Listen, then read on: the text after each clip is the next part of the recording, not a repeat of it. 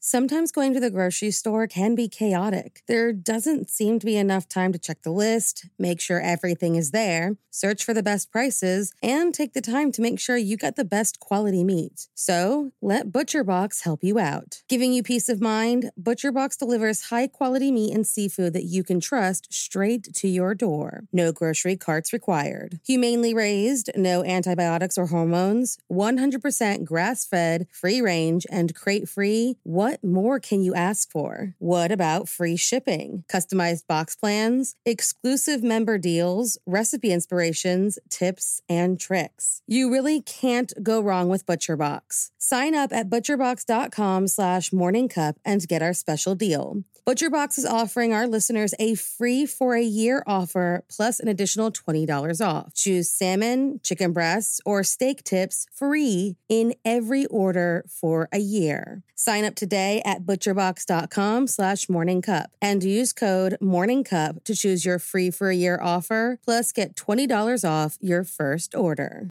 Hey guys, I have a podcast that I think you'll really enjoy. Proof, the investigative true crime podcast co-hosted by Susan Simpson of Undisclosed and Jacinda Davis of Evil Lives Here, is releasing its highly anticipated second season, where they investigate the murder of 18-year-old Renee Ramos. The first season, which, if you haven't listened to yet, you totally should, saw the release of 2 Georgia men serving life sentences for murdering their friend, Brian Bowling. And thanks to evidence unearthed by Proof, on December 8th, 2022, both Daryl Lee Clark and Kane Joshua Story were finally freed after 25 years behind bars. With that same investigative drive, Susan and Jacinda are on the case again, and this time, they are on the streets of Manteca, California, to find out who really killed Renee Ramos. In Proof, Murder at the Warehouse, you hear how, on June 5th, 2000, Renee's body was found buried beneath a pile of debris inside a new Home Depot building, and how, despite tips hinting at alternate suspects, her boyfriend, 18-year-old Jake Silva, and 33-year-old Ty Lopez were arrested and convicted of her murder. Fans of true crime and investigative series won't want to miss this riveting new season. Follow the case as Susan and Jacinda uncover long-overlooked evidence about what really happened to Renee by listening to Proof, Murder at the Warehouse, wherever you get your podcasts. There were 2 more murders 15 miles away. When police arrived, they found the telephone and electricity lines described by one investigator as reminiscent of a weird religion. Morning. Cup of murder. An alibi can stand between a person and a prison cell. If you can explain where you were at the time and day of a crime, then obviously you aren't guilty. On June 3rd, 1955, a woman without an alibi was executed. And, in fact, it was her desperation for one that put her behind bars. So, if you like your coffee hot but your bones chilled, sit back and start your day with a morning cup of murder. Barbara Graham, born June 26, 1923, in Oakland, California, lived a hard life. Her mother was a sex worker who herself was just a child when she had Barbara. When she was just 2 years old, her mother was sent to a reform school and she was left to be raised by family and friends until her release. As Barbara grew older, despite being an intelligent girl, had limited education and decided to turn to a life of crime like her mother. When she was a teen, she was sent to the same reformatory school as her mother when she was arrested for vagrancy. She was released in 1939 and attempted to make a new life for herself.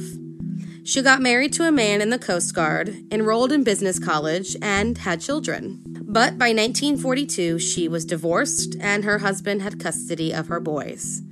She tried to remarry a few times, and she quickly realized that this traditional lifestyle was not working for her. She became a sex worker like her mother before her and became known as a seagull, which was a sex worker who flocked near naval bases during World War II to find clientele. She was good-looking, young, and was very good at her job.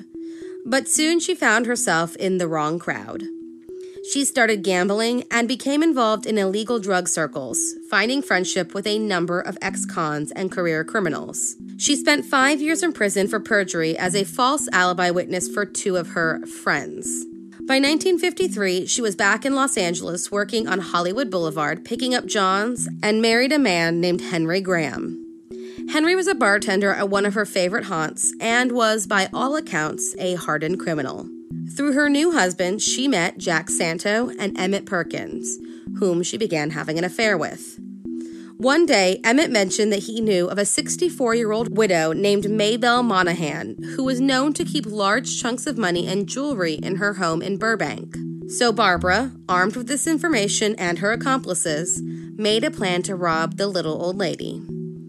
On March 9th, 1953, Barbara Graham knocked on Mabel's door and asked to use her phone. Once the woman opened the door, Barbara, Emmett, Jack, and 2 other men named John True and Baxter Shorter pushed their way into the home and demanded the money and jewelry.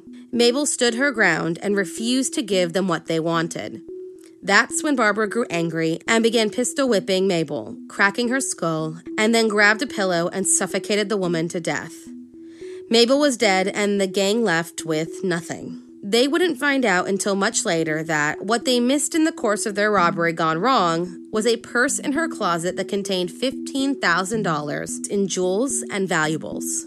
The closet, which was right by Mabel's dead body, contained about $145,000 in today's money. The following morning, when Mabel's gardener arrived for work, he found the door was ajar and the home looked as though it had been ransacked. He called police and Mabel Monahan was found in the hallway, hands tied behind her back and suffocated to death. Soon after her death, Mabel's daughter offered a $5,000 reward for any information leading to an arrest. A week later, an informant looked to claim the reward led police to ex-con Baxter Shorter. Baxter gave his statement to police on March 31st and was able to provide the first names of 3 of his partners, Emmett, John, and Jack, and a physical description of the female who seemingly made all the calls. Police turned their attention to John Santo and Emmett Perkins, who were both well known and had lengthy criminal records. Also known to police were their common associates, John True and Barbara Graham. Police were getting a clear picture of who was involved in Mabel's murder and were in the process of putting all of the pieces together. They brought in John True for questioning, but he, of course, claimed he knew nothing about the murder and was released. Despite this, on April 13th, the San Francisco Examiner reported that a suspect was being held and that this man had given the names of his accomplices. On April 14th, Baxter Shorter was kidnapped at gunpoint by Jack Santo and Emmett Perkins in retaliation for giving police their name. He was never seen again. After this, John True became worried about what the men would do to him, so he agreed to testify against all of them in return for immunity. He had no prior criminal record, so the DA agreed, and they listened on as John placed all of the blame on Barbara Graham. The remaining members of the gang were arrested, and Barbara was dubbed Bloody Babs in the press. Barbara, realizing she had no alibi for the night of the attack, knew she was doomed. So she accepted another inmate's offer to pay $25,000 in exchange for a friend of the inmate providing a false alibi. What she didn't know was incredibly opportunistic and that this friend was a police officer. The pair met and Barbara was caught on tape, not just trying to arrange an alibi with the officer, but admitting that she was there the night of the murder. The inmate was released for her assistance, and Barbara damned her entire case. Barbara Graham, Jack Santo, and Emmett Perkins were all sentenced to death for their robbery and murder. On June 3, 1955, after a number of small stays of execution, Barbara Graham was led to the gas chamber. Her final words were, "Good people are always so sure they're right."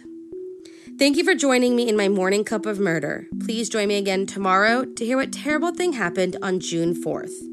Don't forget to rate and subscribe and let me know how you like it.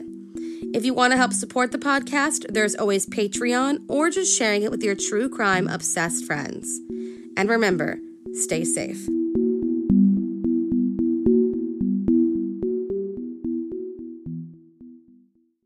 Thank you for listening to Morning Cup of Murder. This is a daily podcast that tells you what happened on this day in true crime history.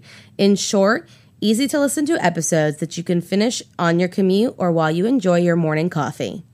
So make sure you check back every morning. My name is Karina. I am the creator and host. You can find Morning Cup of Murder on Twitter, Instagram, and Facebook. I have also set up a Patreon where you can donate a small monthly contribution to the podcast. All those links are in the episode description.